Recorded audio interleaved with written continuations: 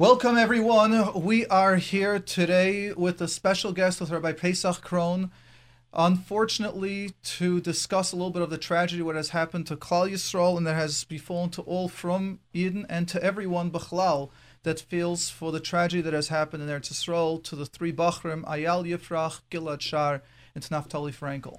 As always, I would like to start with a great appreciation to Rav Nissen for making the J-Root Radio.com possible, to Aaron to make that possible as well, for all the great work that you do, and to all the facilitate hosts that are hosting us, which is Yeshiva World, the Lakewood Scoop, and having it on the phone lines by FNW. We thank you all for hosting it, and most importantly, as always, to this most amazing station, to JRootRadio.com, which has made it possible that we can take your questions, answers about anything. I've received in the last 24 hours, since we've unfortunately heard of the tragedy, a huge amount of questions about anxiety, fears for children. We're going to discuss some of them. But if any of you would like to call up about this topic, the lines are always open at 718-683-5858. That's 718-683-5858. As well as you can either send your questions, and of course you can watch us live on the jrootradio.com and on Yeshiva World and the Lakewood Scoop. You can submit your questions to the text, to the jrootradio.com's text number. It's 347-927-8398. That's 347-927-8398. However, if you've got any other question at all, you can definitely do it to the question. It's not only specifically about this. I just feel this is something that we need to address. But other than that, any questions that you have, the number to call in is 718-683-5858. That's 718-683-5858. And here we have Rabbi Krohn. It's a schus to have you here. Thank you for coming. Thank you so much. I'm really honored to be here, Mordechai. And you and I planned this a few weeks ago. Nobody could possibly imagine that we would be speaking less than 24 hours after the terrible, terrible tragedy. I just want to share with you a story that I just heard literally 10 minutes ago. And it is a short story, but it is so moving. It happened in Lakewood. It just shows what Klal Yisrael is all about. I have a son-in-law, Hananya Kramer. He has a sister that lives in Lakewood named Malka Leah Josephs, a very, very talented person. And, of course, she and her family have been saying Tillim. Everybody's been davening. And her child, a little 9-year-old girl, Miriam, was in camp. And when Malka Leah heard the news, she just did not want her little daughter, Miriam, to hear it from anybody else. You never know, Nebuch, how somebody could say news like this. It could be shocking. As Rabbi Winberger mentioned, there's probably great fear and hesitation and fright about this whole thing. So she went to the camp and she took her little daughter aside and she said, we just got news from Eretz Yisrael that Nebuch, the 3 boys, were found and they're not alive. And the first thing the little girl asked, Mommy, are you going to the Levaya? Could you imagine? In other words, it wasn't something that happened thousands of miles away. It was as if it happened to somebody in the family, and it was reasonable for this girl to believe that her mother would actually go to the Levaya. And that's the closeness we have all felt. Just last Shabbos, 10 days ago, I was in Zurich Friday night. I spoke there a few times for the community. And the shul that I davened in was called the Erika Shul, because it's on Erika Strasse. But really it's the Agudas Achim Shul. Now, Friday night in that shul, there must have been, 200 people, at least seemed like. Most of them with Streimlach and beards and payas, kapotas. And right before Kabbalah Shabbos, the Gabbai got up and said, we are now going to say Tillim for the 3 boys in Eretz Yisrael. Now, I am sure that maybe 5 weeks ago, I don't know how many of those fellas in Streimlach and beards would have acknowledged, Gilad, Naftali, and Ayal, different type of boys, Kippas Rugot, living in the Shtachim. And yet, the Tillim was so powerful. I literally started crying when I was watching the Tillim and the way these people were saying Tillim. As Rab Chaim Kanievsky said yesterday when he heard about it, that one thing is for sure, that these 3 tzaddikim, these what I consider Kedoshim, and I'll tell you why I'm calling them Kedoshim in a moment, these Kedoshim, what they did is they united Klal Yisrael. And many times people ask when a person who's been ill passes away, did the tefillahs accomplish anything? After all, why did we daven? And especially now when we understand from the IDF that they were killed almost instantly within hours of their being kidnapped. So it turns out that for 17 days we've been davening for something that was literally impossible. They were already in the Olam HaEmes, and we're davening that they should stay alive. But there was a purpose, and the purpose was that it brought Klal Yisrael together in a way that is, one, unimaginable, and two, nobody can ever remember anything like this before. So these Kedoshim, now I just want to tell you something personal. People ask, what can we do? What should we do? And I think that people should undertake certain hanhagas tovos, mitzvahs, hanhagas. It should be a schus for those three Kedoshim. It struck me this morning when I was davening that when the Chazan was repeating the Shemoneh Esrei, and we were saying Kedusha, and we said Kadosh, Kadosh, Kadosh. And I thought of those three kids, Naphtali, Ayal, and Gilad. Kadosh, Kadosh, Kadosh. And I made a Kabbalah. I hope I'll be able to continue it. I've done it many times, but I don't do it all the time. But it does say in Shulchan Aruch that the proper thing really is that after you finish Kedusha, you should stay in your place until the Chazan or the Baal Tefillah recites Hokel HaKadosh. And that's a sign that you're not running away from the reference that you're making to the Rabbeinu Shalom, who is a Kadosh, the ultimate Kadosh. But in that bracha of Ata Kadosh, we say, Ukadoshim b'chol yom yahalelucha, right? Every day the Kadoshim are going to praise you. Well, that's for sure. In Shemayim, these three Kadoshim, Gilad, Ayal, and Naphtali, are praising HaKadosh Baruch Hu because they understand now why it had to happen. We can't understand it. And I must tell you that last night I received an incredible email from my dear friend Rabbi Yaakov Horowitz.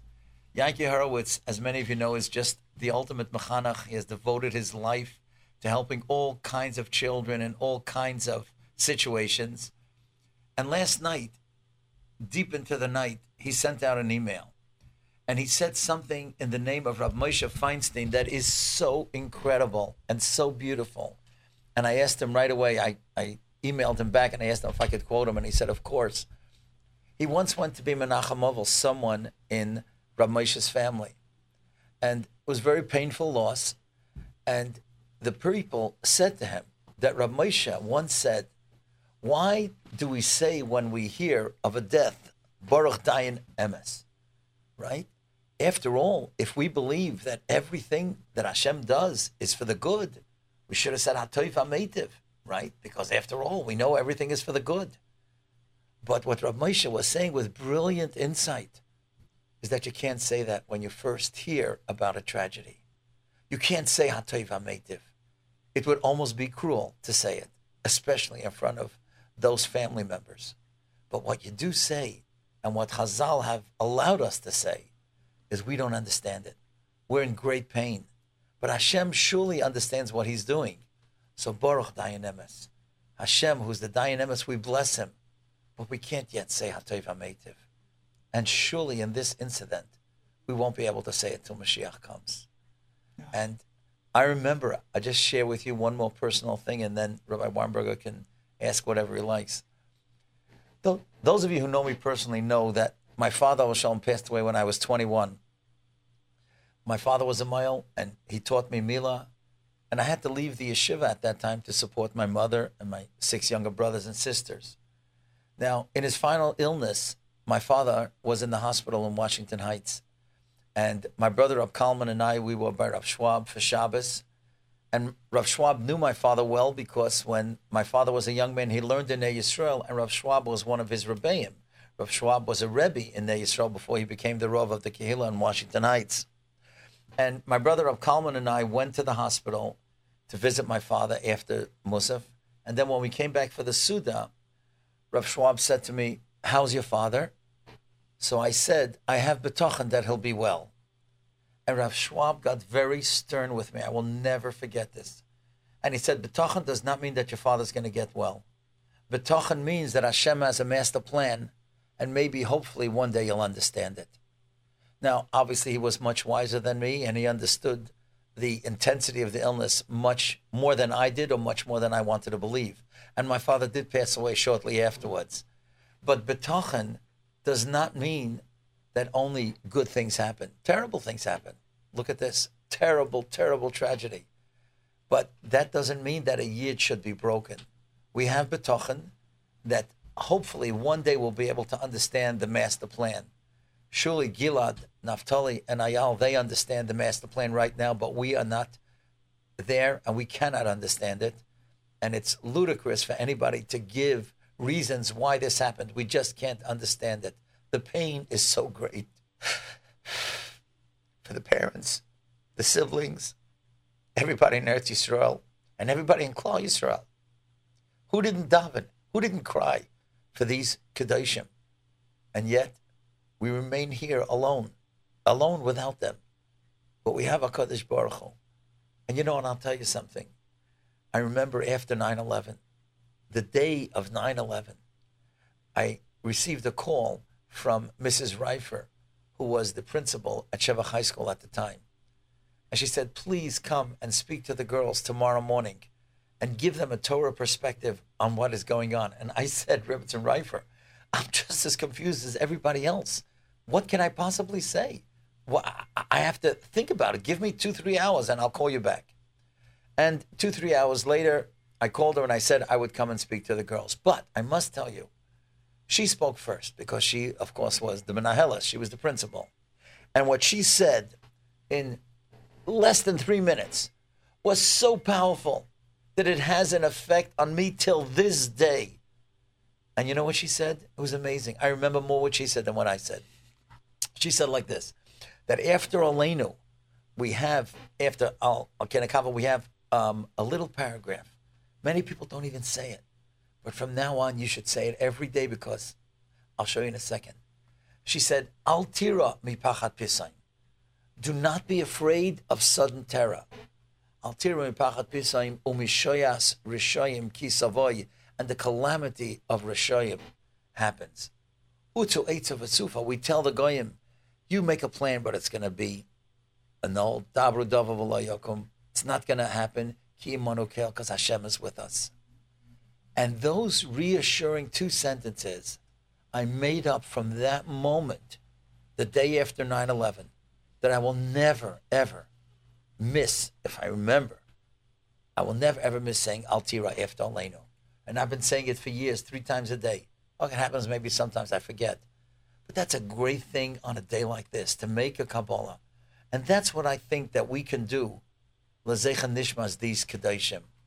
Gilad, Ayal, and Naphtali. Undertake a Zehiras, undertake a mitzvah. It doesn't even have to be a deraisa. Believe me, it doesn't say in the Torah that you should say Al Tira 3 times a day. But you know something? If you say Al Tira every day from now on, and underline it in your siddur, I'm a big believer in underlining in your siddur, and you say Ki imanu kel because the Eibishter is with us, it'll give you a sense of connection to Hashem.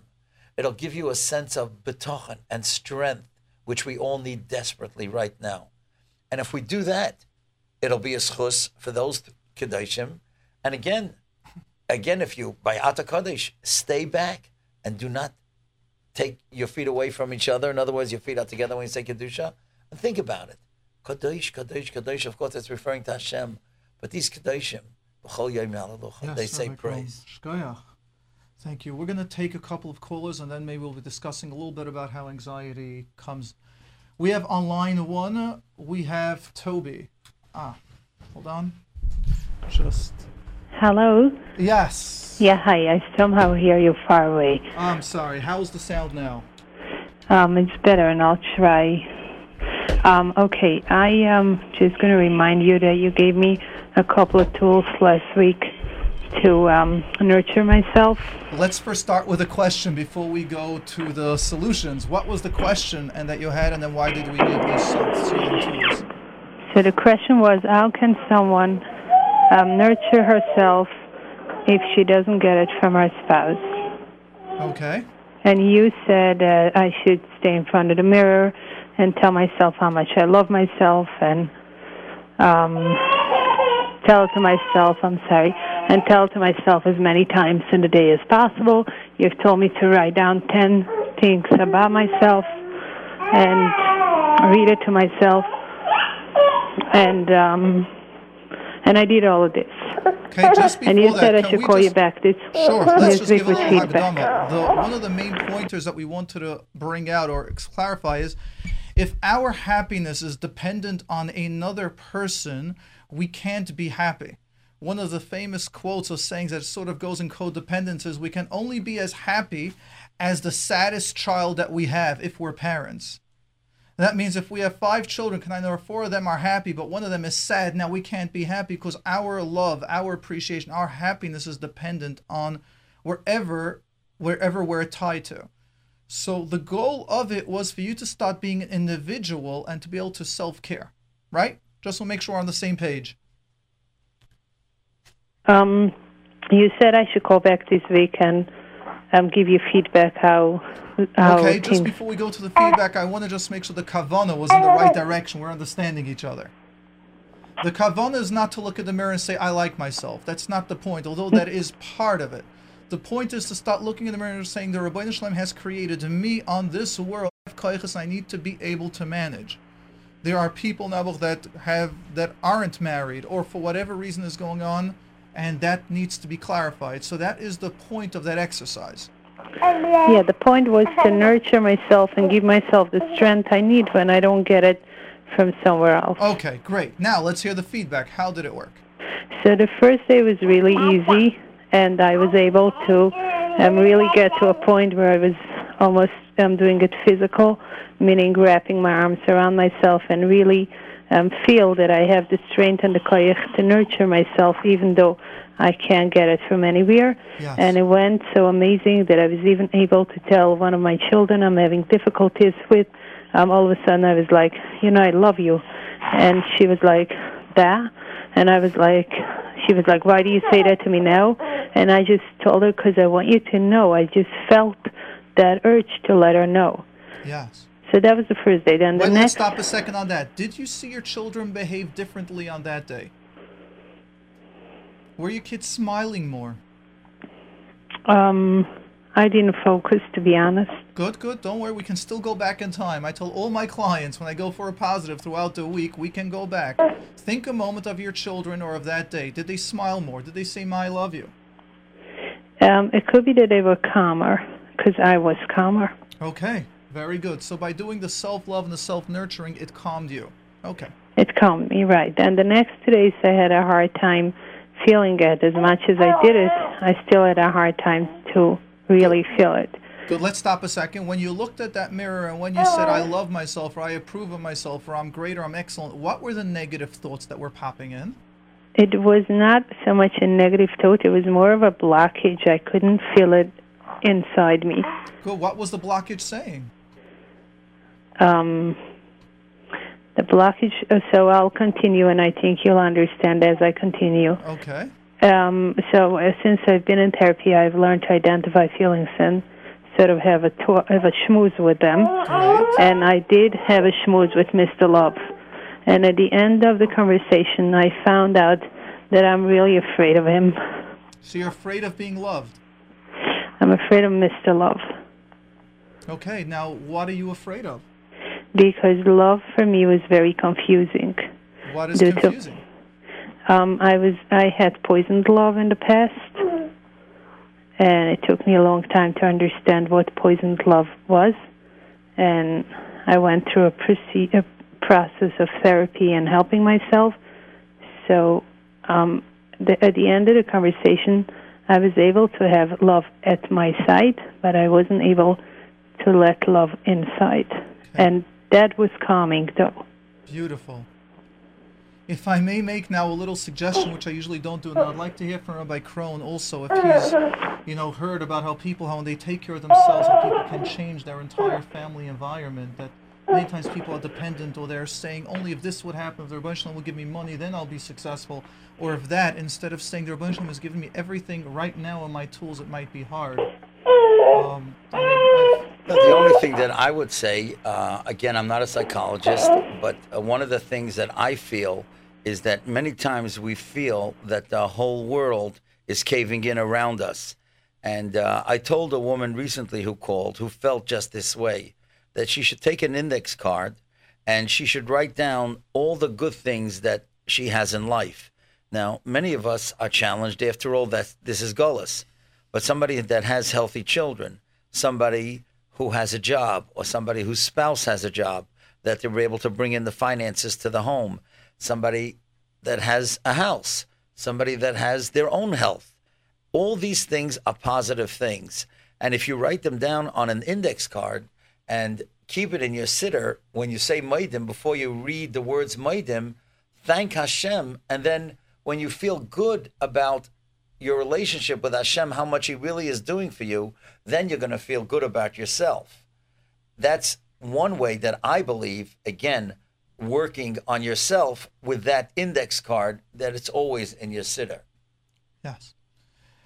And everything that Rabbi Krohn has said is exactly what I would recommend, to really start writing it down. Now, when you're saying you did the self-love, you looked at the mirror and it got harder the other times, there are areas where I sometimes say that we leave for the therapist room, where I tell the clients that is 45 minutes in the therapy room. The other times, don't do self-therapy.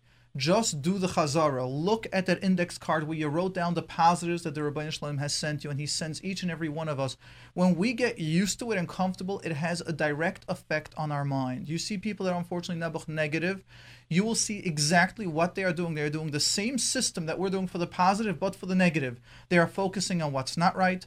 They are focusing on what should have been, what could have been, and how things could have been better, instead of focusing on what I have, how things could have been worse, and appreciate what you do, God. And we don't want to go there, but even of yourself.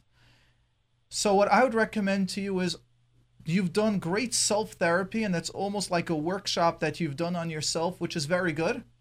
But I would really say use that for the therapy room. Just continue standing in front of that mirror for 1 week. Just do it. Continue telling your kids, I love you. Just do that. You will see a change. Words seep in.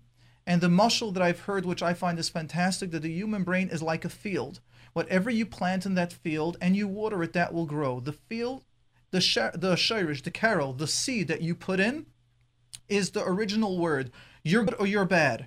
The continuous watering will have that tree grow.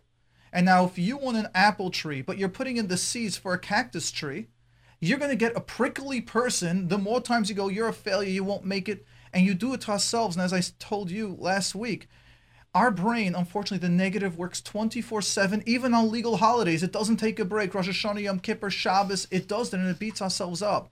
If we can have this index card that Rabbi Krohn said, and just look at that, on Shabbosim, Yom Tovim, all the time, just look at that. It's an automatic, direct guarantee that things will change in your perception. Not that we force the Rabbi Shalom to change. I am very anti that. As Rabbi Krohn said at the beginning, does not mean, as Rabbi Moshe said, we are not saying that Toiva Meitiv. We do not have or Rav Schwab said, we cannot control the Rabbi Shalom's outcome. But our mood is within our choice how to see that. Are we going to say Dayan Horemes or Chas v'Shalom sometimes come with tinus? It's all depending on how we do the view. So my recommendation is continue that. Continue telling the children. Write an index card of what compliments you'll give the child. Do it daily. Try it for 1 week. And now I would ask you to even write down at the end of the day each of your children, how they were responding and acting differently based on telling them 3 or 4 times a positive, loving, caring word. It's a must. And yes, your kid's response, why you saying that, is unfortunately the automatic response. Whenever I tell someone, you're pretty good, and they go, I'm good? It should not be a shock to our brain that we are good. If someone tells you, I love you, it shouldn't be, you love me, why? The instinct should be, I hear that all the time, thank you. Which one of the 5 reasons do you love me for? Now, it's not gaiva. Gaiva is when I am completely, I don't want to go into gaiva, I don't like getting into Yiddishkeit, so let's go into, it's not delusional. Delusional is when you're saying, I'm only great. If a person can give me 5 positives and 5 negatives, that's a healthy person about themselves. But if you can only give 30 negatives and not 1 positive, I am worthy of love, then we know something isn't balanced, and that's where I would really recommend to continue Rabbi Krohn's suggestion about having the index card. Does that make sense, Toby? It makes a lot of sense. So you say that even if I don't believe in it, then it doesn't feel that it's coming from inside me. I should sort of act it out, and eventually it will fall in place. Let's put it this way. How many times a day do you think there are negative thoughts going through your mind? That was bad. That was terrible. And I'll share with you almost after every radio program that we have, I can go through a list of 15 things that could have been better. My brain does that. My brain also does what was successful. So let's understand the negative thoughts is a fact given to us, a matana from the Rabbi Shalom, that keeps us normal. Imagine I feel I can fly and just go to the 15th floor and try to fly. We need to have the negative thoughts. It's just got to be balanced. Okay, so I'm ready to try. So do it for 1 week. Okay, we wish you Hatzlacha, Toby. Meretz Hashem, and please share with us feedback. Okay. We are going to go now to Leah on line 2. Leah on line 2, you're on the air with Mordechai Winberger, LCSW, but especially we have the schus of having Rabbi Pesach Kron here. I find it an honor and a schus. The amount of shiurim that I've sat in the audience is listening to you, the amount of times I've looked through some of your svarim, some of your books, and have given me chizuk. And since that I live in Lakewood, I hear on the radio they have your shiurim playing, and I've heard wonderful stories of chizuk. So you are helping so many thousands of Yidden so many times without even being aware of that. To me, it's my mother would believe every word you say. I happen to have a program that we all need one person that believes in us. That's right. And that's from Yaakov, Ovav Shamar Sadava. We all need that one person. So now I see the secret behind Arav Kron, and it's a Yiddish mother as usual. Yeah. Okay, Leah, what do you have in your mind? Hi. Thanks for taking my question. I appreciate that.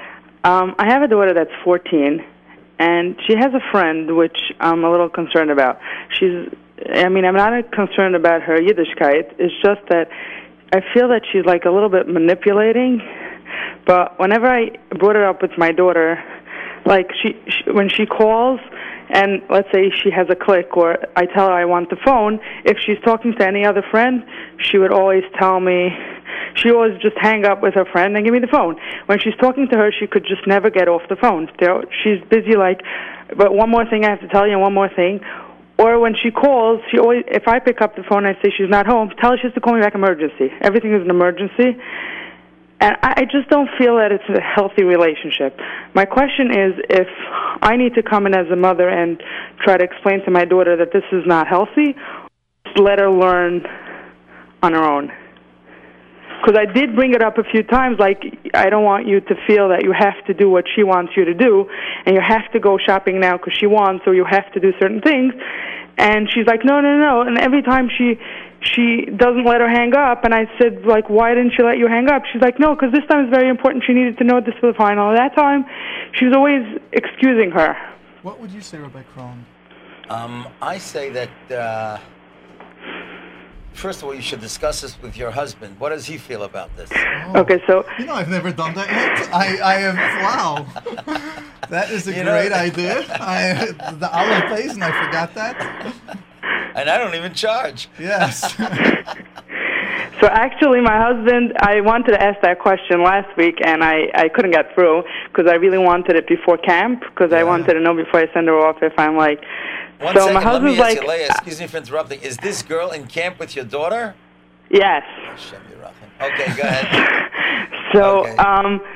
So what happened was I was like, really emergency. I have to know what to do here. Okay. And my husband is a chinuch, and he really understands these things, but he doesn't understand so much the girls and these kind of situations. It doesn't really happen with the boys so much.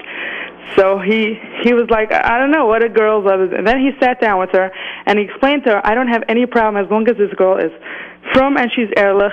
I don't have a problem being you being her friend, but I want you to do what you want to do and not what she's dictating you to do.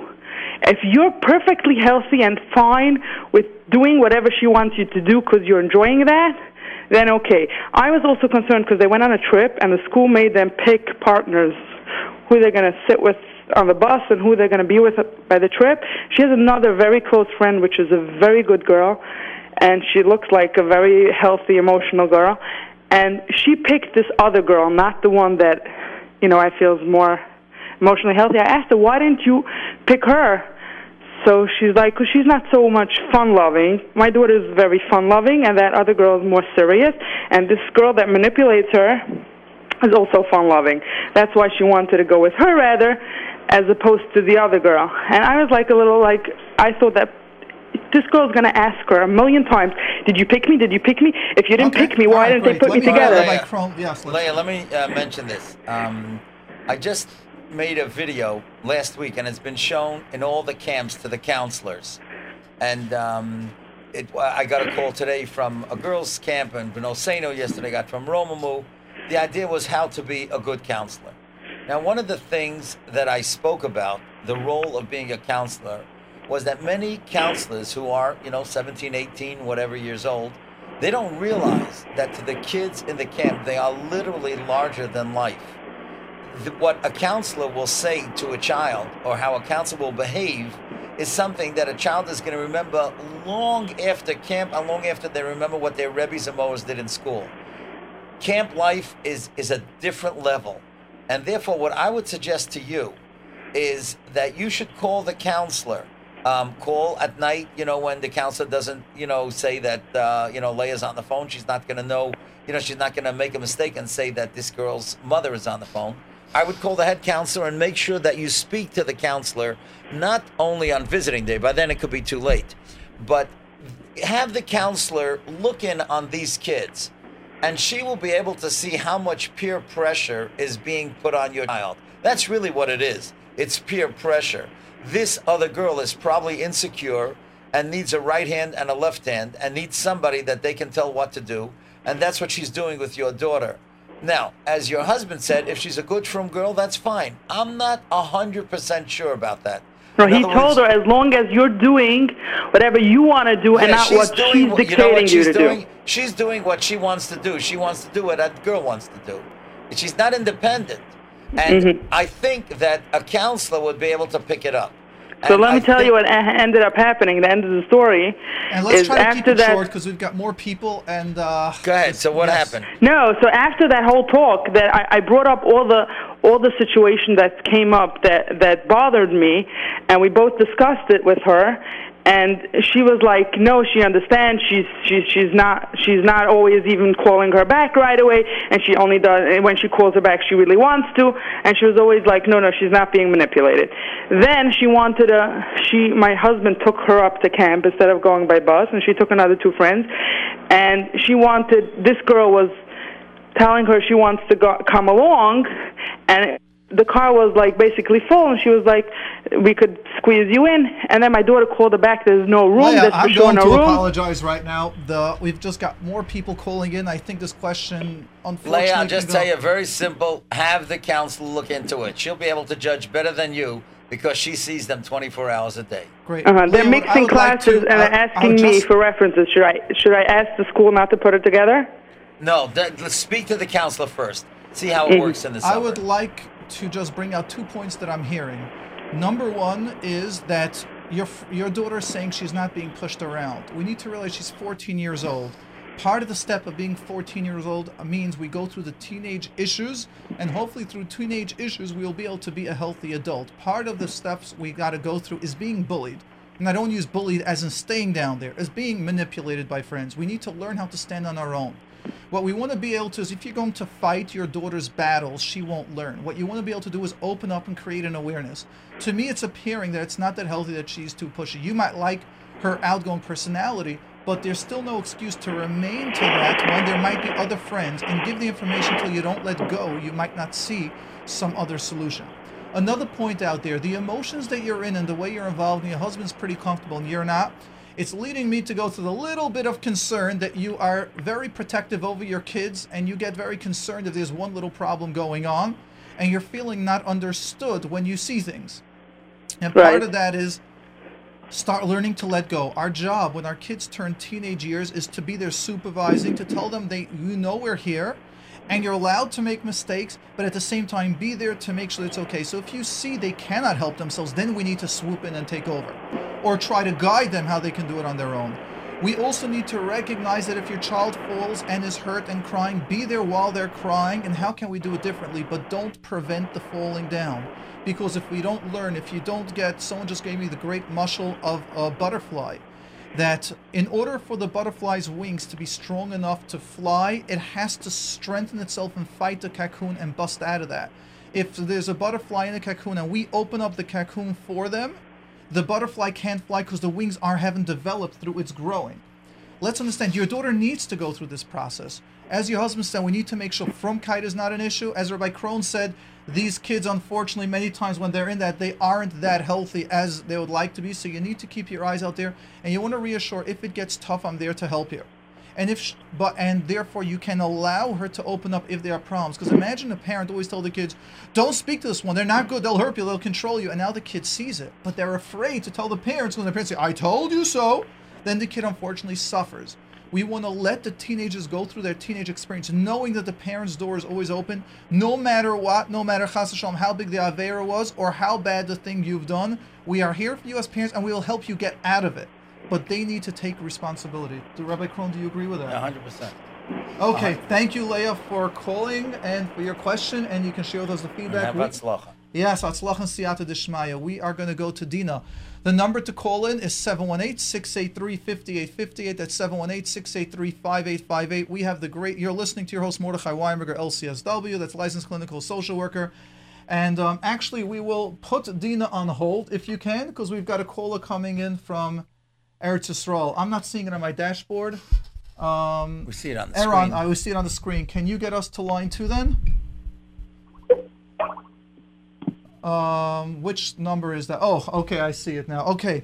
Leah from Eretz Yisrael on line 5. The number, if you'd like to call in, by the way, for those of you listening, we have over here together Mordechai Winberger with our very special guest and the schus to have over here, Rabbi Pesach Krohn, here to take your questions or comments that we've got. And Leah from Eretz Yisrael, you're on the air. Hi, thanks for taking my call. So I have an interesting question that keeps coming up, and it does have to do with the murder of the 3 boys. I realized that I have a major fear of pain. Like, my fear isn't so much of situations, but it's the pain that comes up in those situations, and I was wondering how someone could learn not to be so afraid of dealing with pain in life, also from a Torah perspective. What do you mean? Give me an example. What pain did you have with the 3 boys in the last 18 days? I think I tune into the pain more than most people. I felt very uncomfortable that this whole thing happened, and then they said that they might go to war with Hamas, and I felt like I started getting nervous and worried, and I realized the chances are that there wouldn't be a mass war or people dying. I realized that even my fear wouldn't even be of dying, it would be of the pain. But Leah, don't you think... think... And I was wondering why I have such a strong response to it. Leah, don't you think that most people in Eretz Yisrael felt the way you did the last 2 weeks? I don't think there's anybody in Eretz Yisrael who didn't feel what you feel. I don't think it's extraordinary.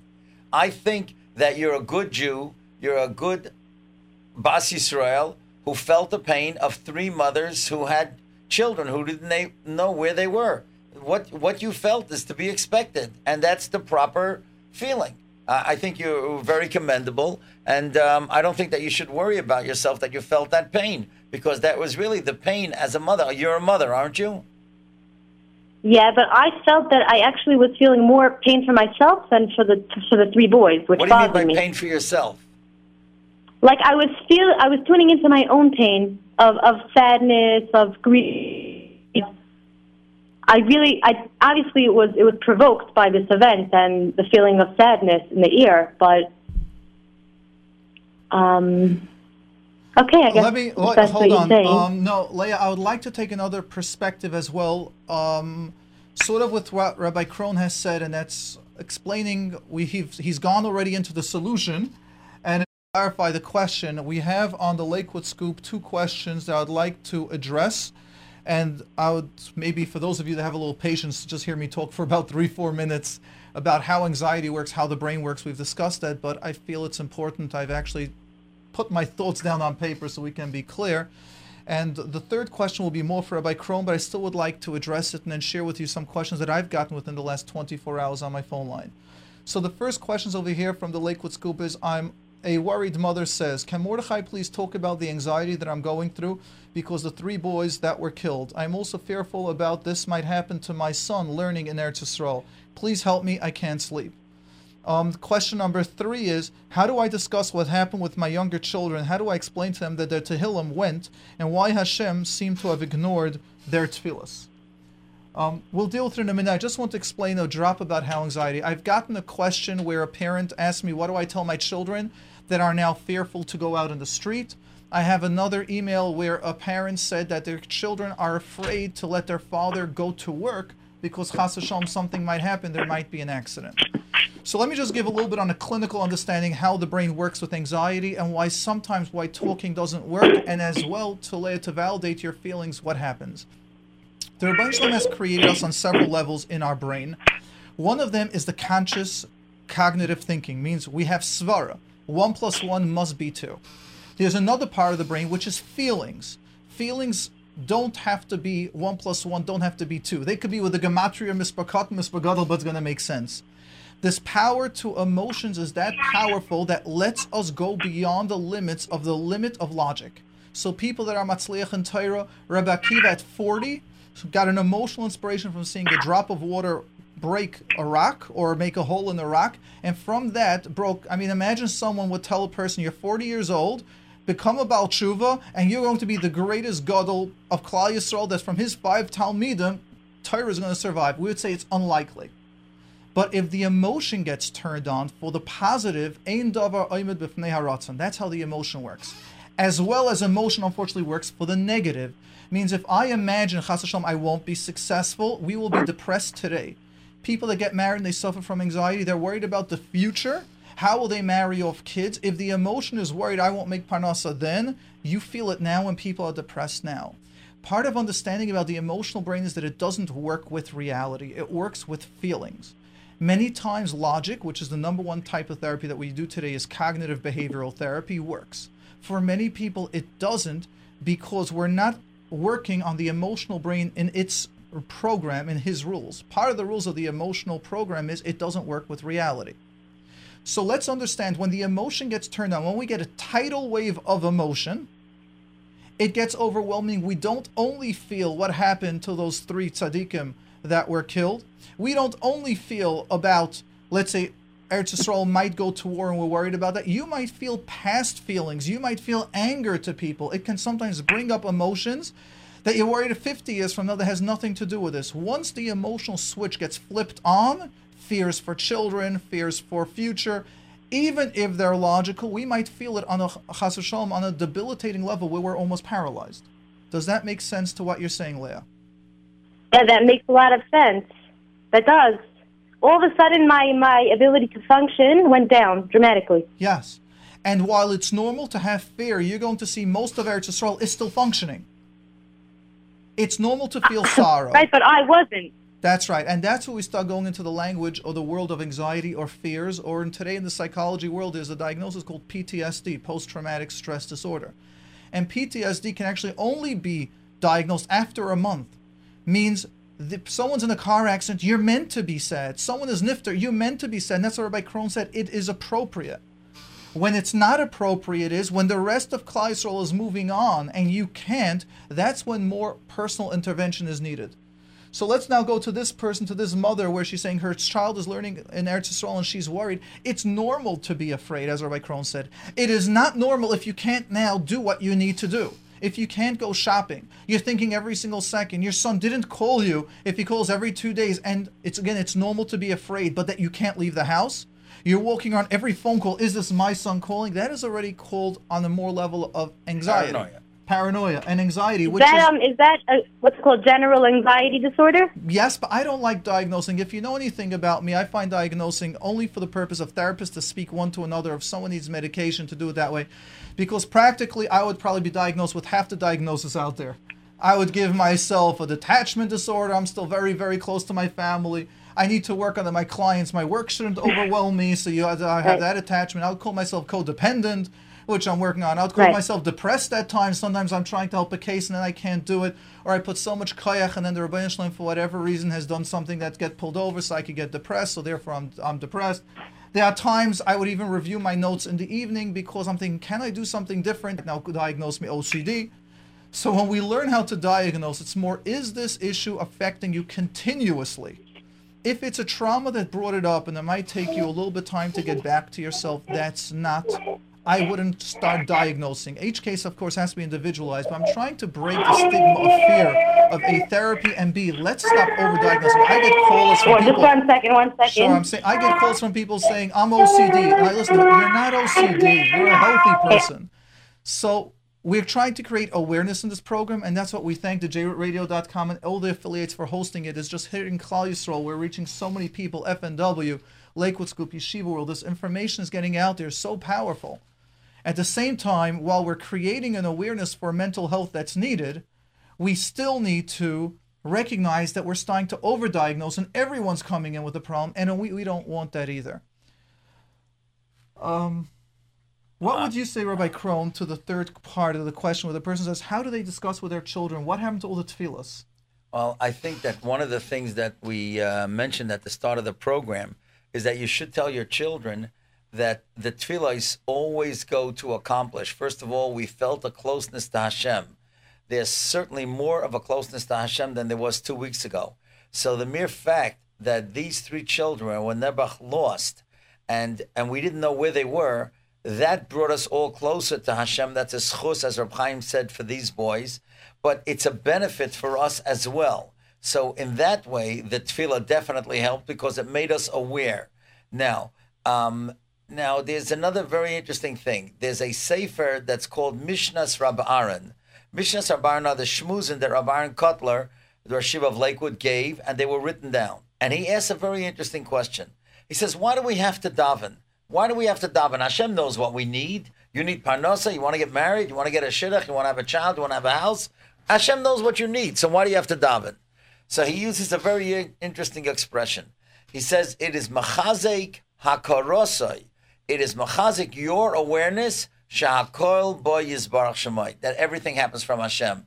So in other words, when you say rifa'enu, what you're saying is, I know that it's not the doctor only. The doctor's only a shliach, and Hashem is the one who's going to bring me the healing. When you say Baruch Aleinu, Hashem knows you need parnasa, but you're saying that you know it's only through Hashem that this is going to come.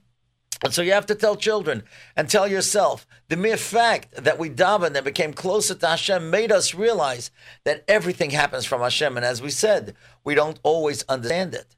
But I do think that if one of the questions that was raised before, that a child is afraid to go out alone because they don't know, then you're right. Let them walk out with friends. They shouldn't go alone for the next week or two. And then, of course, when they want to go to a game or something, they want to go play, and then they'll run out automatically, not even thinking about the friend. You know, when they really want to get that ice cream and there's only one left, you be sure they'll go to the grocery store, to the Makolet, without their friend. You know, that'll break the ice, so to speak. And as far as the husband telling, going alone, and the children are nervous about it, again, that's legitimate. And the husband should reassure that he's going with friends, he's going in protected places, and there's police all over, and you could take the kid on a ride to work and show him that it's a safe thing. Listen, these children have a right to be nervous. Everybody has a right to be nervous. I mean, I'm not going to tell you all kinds of crazy stories that can happen and that have happened, because that will only just bring out the fear even worse. But Al Pi Raiv, everybody goes to work and everybody comes home and everybody's safe and sound, and that's how we have to act. Great. So I would just like to give a quick little awareness how to deal with that. Since Rav Krohn just gave the logical solution, we need to understand that a person's made up, I believe, of 4 levels, and the reason why you'll see in a minute why I say I believe. There's the emotional component that needs to be dealt with. The logical, the thinking part needs to be component. The physical component needs to be dealt with. And why I say I believe, because I am a man b'nei maminim. And there's a ruchnius level, there's a spiritual level that when we go through a trauma or tragedy or difficulties, we need to take care of all 4 levels. So on the logical level, it's to realize that with time it will happen. The exposure, maybe the first week, let them go, the kids go out, and they'll be afraid. But the more they go out, the easier it's going to be. Explain to them that maybe this was in a very bad area, but in the main areas it's not that safe. Or if it is in a not safe area, but people have been hitchhiking all these years and nothing has happened. So there's a lot of logic that we can do.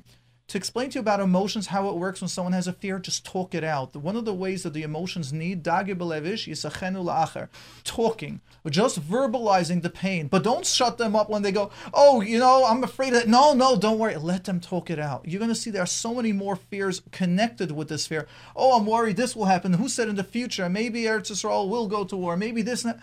Get it all out. Once you get it out, there's peacefulness. Another level for the emotion is to start asking, what would put you at ease? And sometimes it's seeing the Rebbeinu Shalom just saying, it'll be okay. The Rebbeinu Shalom has a special hashgacha over Eretz Yisrael, and he will take care of that, or a special hashgacha over Klal Yisrael. And if you're from, and you're all that, and even if not, just trying to do good thinking of the Rebbeinu Shalom. So that would be an emotional solution, logically. Physically, I've heard from my wonderful friend, associate, Rabbi Kron over here as well, Chanech Kron, and he's told me many times from Rabbi Victor Miller that 3 things when someone asks him about anxiety, he said number 1 is, he says sleep, very important. Number 2, take walks. And number 3, keep your mouth closed.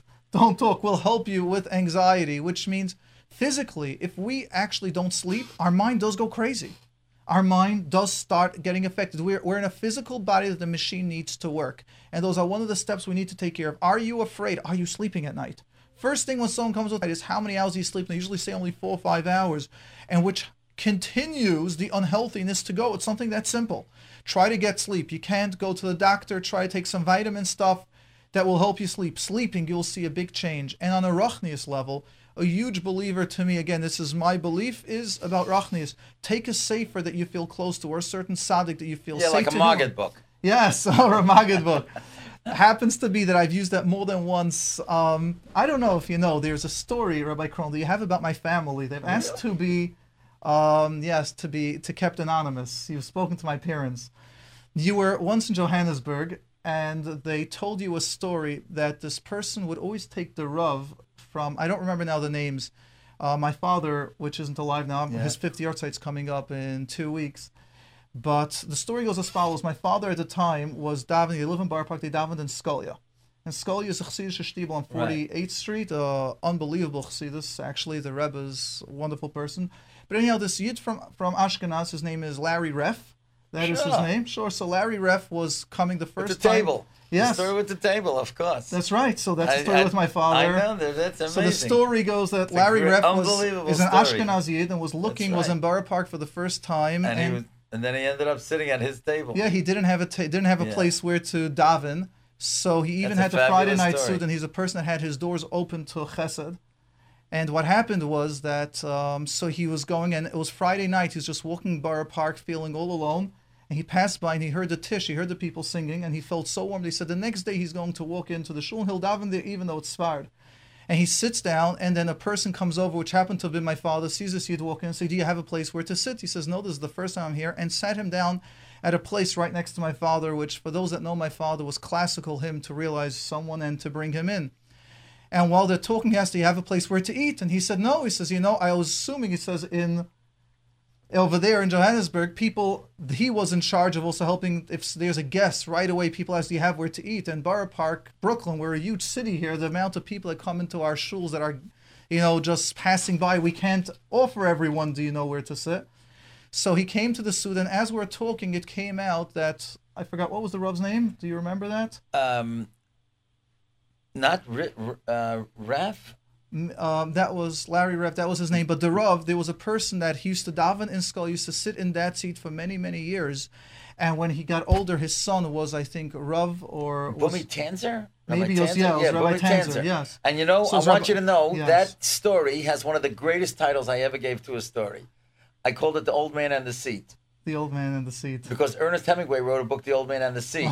So I called it The Old Man and the Seat.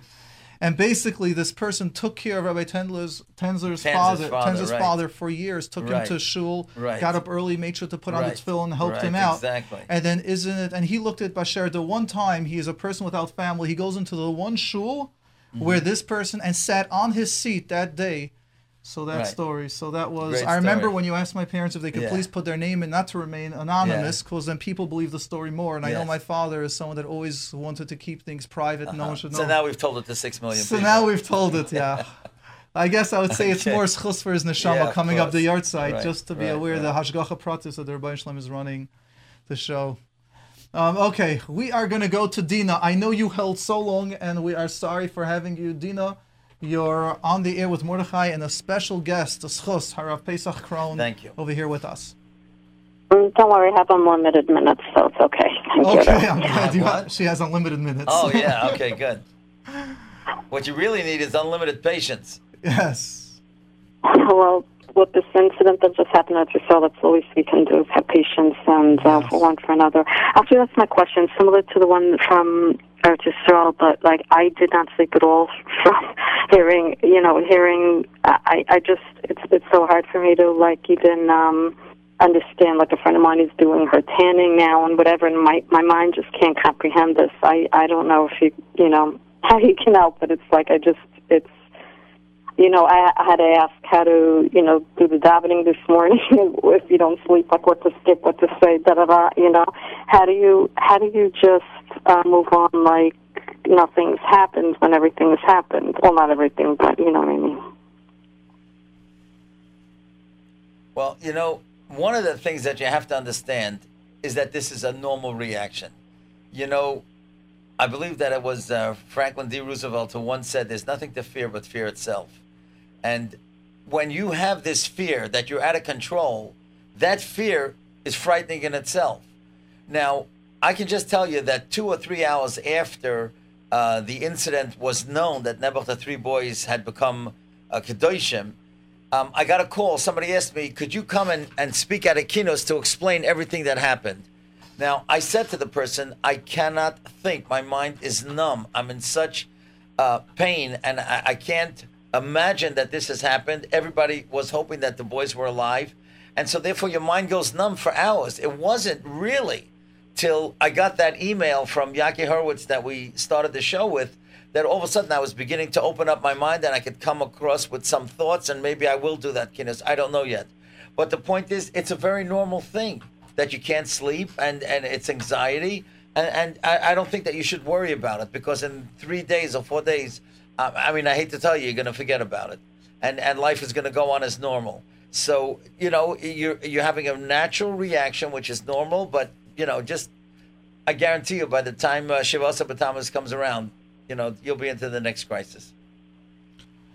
So that is extremely true, and I would ask you. I also heard a different part to your question, that you find it hard to be with people that are tanning or, let's say, swimming, that they're not even affected at all? I don't know that I would say it's hard to be with them, but I have a hard time in this, like relating to that idea that you can just,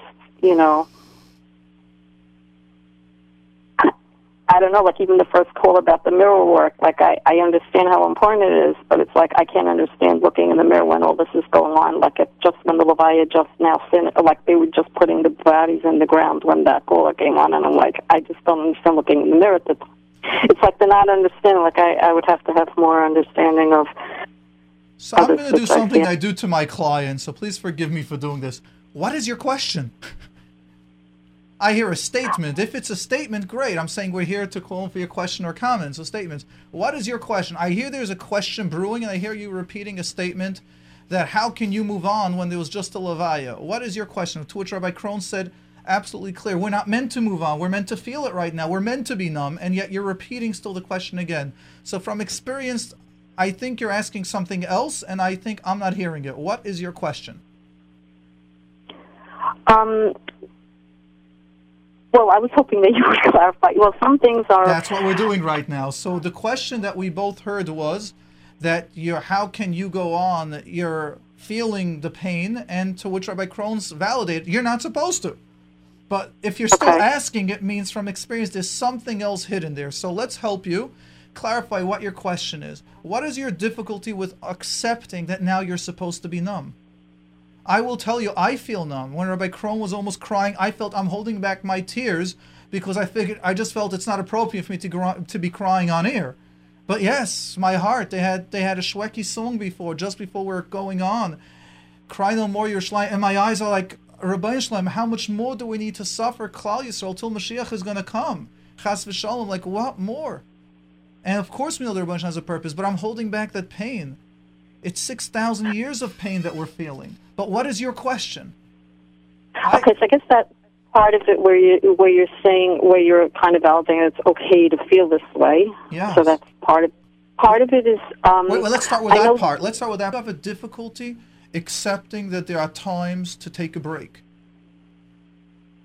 There are times when we're not supposed to do things. Are you one of those people that push yourself no matter what? In crisis intervention, you're the one there. In times of emergencies, it's fantastic. Yeah. So let's clarify something that I discussed many times at Levias, or when they bring me in, unfortunately, for Shivas sometimes for emergencies. And what I clarify is I explain there are some people that have a difficulty expressing and processing emotions. And sometimes the way they process it is through anger, or many of them start doing technicals. Who's going to arrange the Levaya? How many seats are there going to be? We're going to be calling Misaskin. Who's going to answer which phone? Instead of being nisabel and feeling the pain, which they might have a difficulty with, they let it out technically. And I tell them, let that family member go through that. That's their way of mourning. Don't force them or control them to do it your way. They might need now the space of either a therapist or a rav, which can bring it out. So you're saying you have a difficulty just processing and not doing. Maybe your processing is don't be numb, start arranging Tillim groups. Maybe that's what you need for your style. Do you want to say something, Rabbi Cohen? Okay. Does that make sense? 100%. So you're the go-getters that at times we need. Go ahead and use your nature. The Rebbe Shalom has given you your nature. And just make sure not to deny your emotions too long. There is a time when you need to slow down. Yeah, but this is exactly it. I'm slowing down, and I'm wondering something's wrong because I'm slowing down. No, there's nothing wrong with you. There's nothing wrong. This is an Eis Tzar Yaakov. Everybody's in it together. Everybody's wondering, how could it have happened? Why did it happen? What are we supposed to learn? Everybody's confused. These are days of perplexion, really. Everybody's perplexed, and it's perfectly normal. And there are very few people who could come up with answers. One of the things that I spoke about, we had a large keynote the other night on Sunday night, and I said, that Rab Aryeh Finkel, who was a Malach Elikim Mamish, if you ever could get to see him in Eretz Yisrael, just to see his face is something you'll never forget. And for the first time in his life, he came to America. And he said something amazing. This was before everybody knew what happened with the boys. He said that every morning we daven, Hashiva Shavteinu Kvarishayna. Hashem, please bring back the judges like it was in times gone by. V'yoyatseinu Kvatchila. And our Eitzah givers, those who give us advice and counsel, like it used to be. Now, he says, of course, today we don't have that. That's why we daven. We daven because we're searching, and we need somebody to guide us. And not everybody can guide. And not everybody has access to those people that can guide. We don't have a Yirmiyah Novi who's going to tell us, listen, this is what happened, and now we know because of the Midah Keneged Midah. But being that we don't, and so we're all groping for straws. We're all trying to figure it out. So your anxiety is normal. I would feel that if you didn't have anxiety, you weren't being normal. Anybody who can go along and swim, I'll tell you the truth. I know I'm on video and tape, but last night, I have certain things that I usually eat for supper. I couldn't eat them. I didn't want to eat them. I felt it's not right. I felt I have to hold back. And today also, I'm not eating the way I regularly eat. If I would have certain things, I haven't been eating it because I feel this Eis Tzar Yaakov. So everybody's holding back. But unfortunately, these things are going to go back to normal in a few days anyway, so you have nothing to worry about. Rabbi Krohn, okay. I've gotten a message from someone over here that tells me he begs to disagree with me, and I guess I would say I agree with you. It's just trying to be a little bit more Meilitz Yosef for the big cities, which he's saying he feels every shul in the big cities should have someone that's designated to just to welcome someone and ask them, do you have where to eat? Oh, for sure. Oh, positively. By us in shul, Friday night, right before Olenu, the Gabbai gets up, David Bergles, a tzaddik, and this is like all by rote. If there's anybody here who has come for whatever reason to the neighborhood and doesn't have a place, please make sure and we'll get you a place. Every shul should have it. There's no question. So this is by someone, David Reich, and he said that he does it in his shul. So David, I don't know if you're on the phone or you just... He's listening. Okay, David, tell us what shul you are and we'll make sure to send you a couple people. Yeah, well... But on the other hand, I definitely agree with that, and it's needed, and it'll be fantastic. That would be great. I'll tell you something. That would be a big tikkun.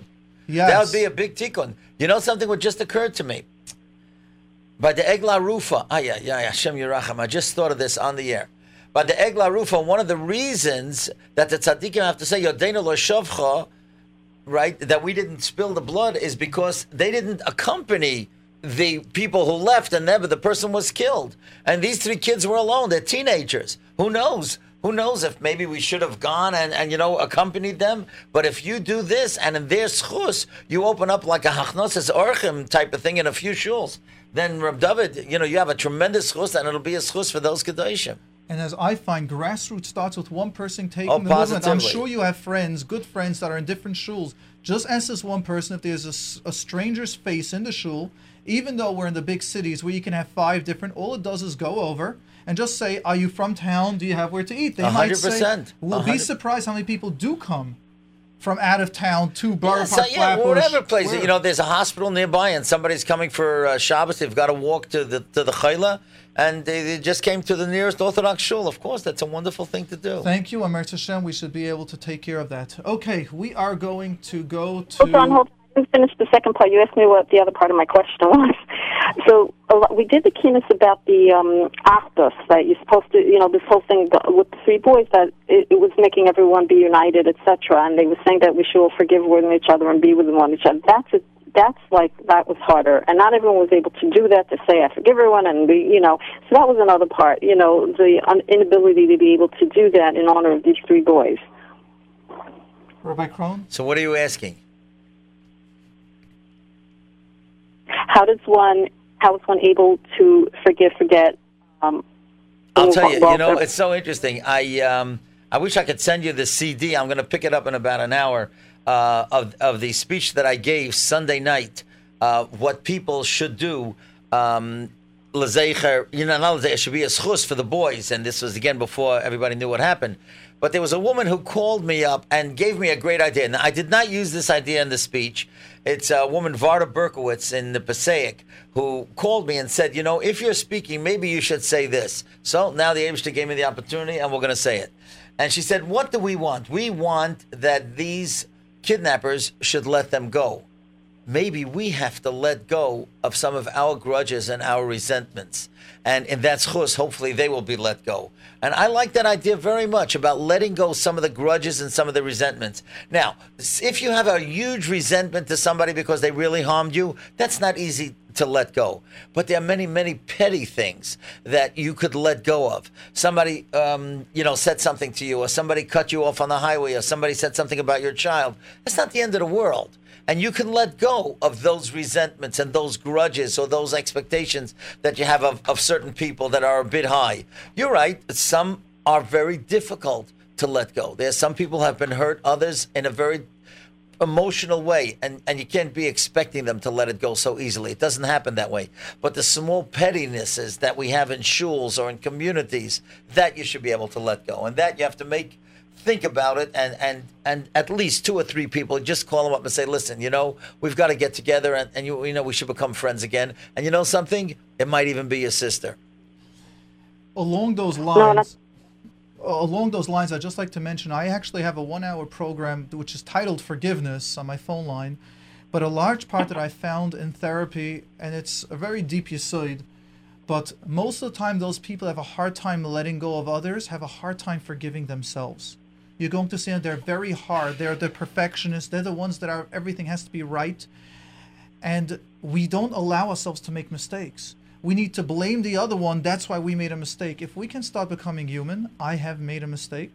Say I'm sorry first to myself. And again, this is the final step. The first step is letting go of the small steps of others. Another point is identifying your component. When we're always angry at someone and we're not letting go, you will always have a little component where you're wrong or guilty at, because we're just humans.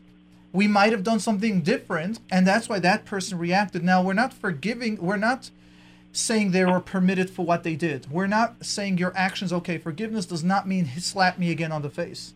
Forgiveness might be where you need to protect yourself and learn how to do that, but forgiveness is to be able to say, I've walked 4 times into this conversation when I knew I shouldn't, and it still happened. So if I would ask you, what do you need to forgive yourself for? Well, when using the word always, that's a big word. It's not an always. I'm not looking for the word always. I am using the word, what do you feel? What are some things that you're walking around angry at yourself And that's holding on. It could be a few things, but you're holding on to that for many years. Maybe don't share it on. We've got thousands of people listening, but can you identify a feeling of pain or anger, or that you were wrong, that you just can't let go of yourself? And you might have been wrong. The person might have been nifta, the person might have been meichel you years already, but you haven't forgiven yourself. Can you think of something? Where I was... no, because when I'm wrong, I don't have a problem apologizing. No. I didn't ask that about you apologizing to others. I'm asking about you apologizing to yourself. It's a bit deeper. No, I don't have that. No, can't think of anything. Then I'll tell you right there is a problem. I can go through a list of issues where I need to forgive myself that I've put myself through. One of them is I was last night at the office till about 11:30, which I make an effort to try to be out at a very decent time. And I need to... Oh, yeah, I thought you meant that I did something to someone else. No, even to yourself. No, but where you can't forgive yourself. I haven't yet asked myself mechila for that. Have you done things that you yourself are walking around with angry at yourself? Where you're making mistakes over and over and you're just not letting go, saying, I should have done it, I deserve this pain. Do you find yourself sometimes bashing yourself? I deserve it. I know why Hashem is sending me this. We all of a sudden know Hashem's reasons. Well, really, we're just not forgiving ourselves. We're not able to move on. Do you have any of that? Some of it. Yes. So what I say is, usually I help recommend, if we can start forgiving ourselves, you're going to see how much we allow others to forgive and to accept others. Yeah, but if you forgive yourself for decisions that can't be changed, then it's done. It's so fallen. It's not. You can't do anything about it. But that is how we beat ourselves up, and unfortunately, holding on to those feelings is what we do to others. So there was a quote that I think I've said it once on air: the way others feel when they leave us tells us a lot about ourselves. Means if someone walks away from us and they feel good, you know inside you're a person that feels good. If people walk away from you feeling broken and sad, then you know what's really going on inside yourself. And just as a schus, just Rabbi Krohn, every time I finish hearing you speak, or every time I have an interaction or listening to you, I always walk away with a feeling of, wow, the Rebbeinu Shalom is amazing, Hashgacha Pratis, and this is such an amazing world, so I can imagine what's going on within you, Rabbi Krohn. And I can't forgive myself because that's not how I feel. I just make everybody else feel that way. Yeah. No, but the truth is, you're right. It is very, very important to be able to walk around feeling good about yourself and not to, most people, we are our own worst critics. And when somebody becomes a bad critic about themselves, they lose their self-esteem. And when you lose your self-esteem, you cannot function, you cannot progress, you cannot be original, you cannot be creative, because you think, who am I? So you've got to really, it's hard to say love yourself, because, the pasuk does say, v'ahavta recha kamocha, but, and most people really don't love themselves. They're just self-bashing, but you've got to be able to look away from some of the things that make you feel bad about yourself and realize that you're not any worse or better than anybody else, and that Hashem made us as human beings, and we're all human and we make mistakes, but that doesn't mean that we can't accomplish. You've got to believe that you are a good person, that you could accomplish. Now, I'll give you an example. Many, many people have great, great ideas. And sometimes when somebody else has that idea, you think, oh my heavens, why in the world didn't I think of that? I could have thought of that. And the reason you didn't think about it is because you didn't think, I'm not talking about you personally, but you didn't think, well, if I come up with an idea, who's going to do anything like that? Nobody's going to do it because, nobody's going to believe in me. But I've come up with some ideas that have changed many, many people. And, I'm working now on a new idea. Can I just tell a new Please, idea? Go right ahead. You can't believe what's going to happen now. And I have a great son-in-law, Hananya Kramer, who I mentioned before. And he's a master in DVDs and CDs. And we've done many, many programs together. We did Meya Brachas and the Human Body and Bika Cholim and, the Siyam Hashas, the decade of the Daf through the decades, rather. It's fabulous if you see that. It's amazing. But I will tell you this. He came up with an idea. Now, you're going to think, why didn't anybody come up with this idea? You know what we're doing? We're taking some of the stories that I've written over the years, and I just went to a studio, I recorded them, and we're going to have it ready for every school in the country by Elul. And it's stories about tshuva, it's stories about Tefillah and Elul, Rosh Hashanah, and stories that I heard from Shalom Shadron and others. I recorded them. He put them to music, and there's going to be animation. And every kid between the 3rd and the 8th grade is going to be able to get it across America. And it's going to be his service. Now, that's not a genius idea. Nobody thought about it, but he believed in it, and he went with it, and he said, come on, let's do it. And I said, here we go. Wow. And it's going to be great. Mitzvah Hashem. One thing about you, Rabbi Krohn, is you're Oima V'Oisa. Oh, I hope so. I hope so. You have to believe in, believe an idea and not be afraid. I'll give you another idea. That Baruch Hashem, I'm so humbly grateful to Hashem that He put this in my head and that I was able to go with it. Next week we're going to Poland, and July 8th. Anybody wants to come along with Ari Shar from Project Masor? It's a great thing. And over the years, I went with ENS Tours, Eli Slomwitz, and we went to Frankfurt. And I was by the cave of Rav Shamshon Full Hirsch. And I showed everybody, take a look. Rav Shamshon Full Hirsch married a woman that's 4 years older than him. And I said to the people that when they asked him, how could you marry a girl that's 4 years older? And he said, for what I have to accomplish in life, I can't marry her. So he married a girl that was 4 years older than him, and obviously he became, he was great what he accomplished for Klal Yisrael, especially for German Yidden. Now, today, when I mentioned that, and then I spoke about it at a Torah Masor convention of 700 women at a Shal Shudas, and then a few weeks later, a lady calls me up from Lakewood. She said, Rabbi Krohn, all the years I never went to a Torah Masor convention. This year I went, and I want you to know my son, who's 22, was read a shidduch to a girl 24. I never would have let him go out with her. But I heard what you said, and I found out that this girl is a direct descendant of Rav Shamshon Full Hirsch. So I made him go out with her, and they just got engaged. Wow. And not only that, then I got letters from the Chassan side, from the Kala side. A year later, they had a boy. They called me as the Moel. You know what they named the baby? Shamshon Rafael. Wow. And then 2 years later, they had another boy, and they couldn't name him Shamshon Rafael, but that kid was born on a Shamshon Full Hirsch's yard site. I know, you're not going to believe it. Now, the big Shadchanim in Lakewood, Rabbi Levy and Rabbi Lewenstein, they're all Redden girls that are older. How did this start? This started because one guy said, you know something? I believe in this idea, and there's no reason whatsoever that the boy should be older than the girl. It makes no sense. Where does that say in the Torah? No place. So you believe in an idea, you go with it, and you change thousands of people. So I'm sure if you think about an idea, you come up with it, believe in yourself, and you know something? Make it l'zecha nishmas, these 3 tzaddikim, these 3 kedoshim, and David shall give you a certain hatzlacha. You'll be able to do it. Excellent. For those of you listening in now or tuning in, we'd like to thank, as always, Harav Nissen for taking care of this, for Aaron over here in the studio responding to everyone. The number to call with your question or comment we have over here Rabbi Pesach Krohn, a guest. It's your host, Mordechai Winberger, a special guest to have the chshivas of having Rabbi Pesach Krohn here to answer questions or comments as well. Rifki, I know you held this long and you just hung up this minute, so I'm asking you to please call right back. You must have been holding at least for a half hour. So call right back, we'll take in. We're going to take David on line 1 first, but Rifki, please call. We will take you right after. David, you're on the air with Mordechai and with Harav Pesach Krohn. Hi, thank you for taking my call. I just want to make a comment. You were saying about the Afta L'Reacha Kemocha, but to love itself. Baal Shem Tov brings out in different types about it. We don't know the following. We never mention what follow after. So he says like that. The Afta L'Reacha Kemocha Ani Hashem. The psik, he put it after L'Reacha. So if you love yourself, Kemocha, no, ואהבת לרעך, כמוך אני השם. Do you understand the difference? Explain it. If you love לרעך, so Hashem said, I'm with you. כמוך אני השם, I'm with you. I'm going to do like you. Very interesting. Beautiful.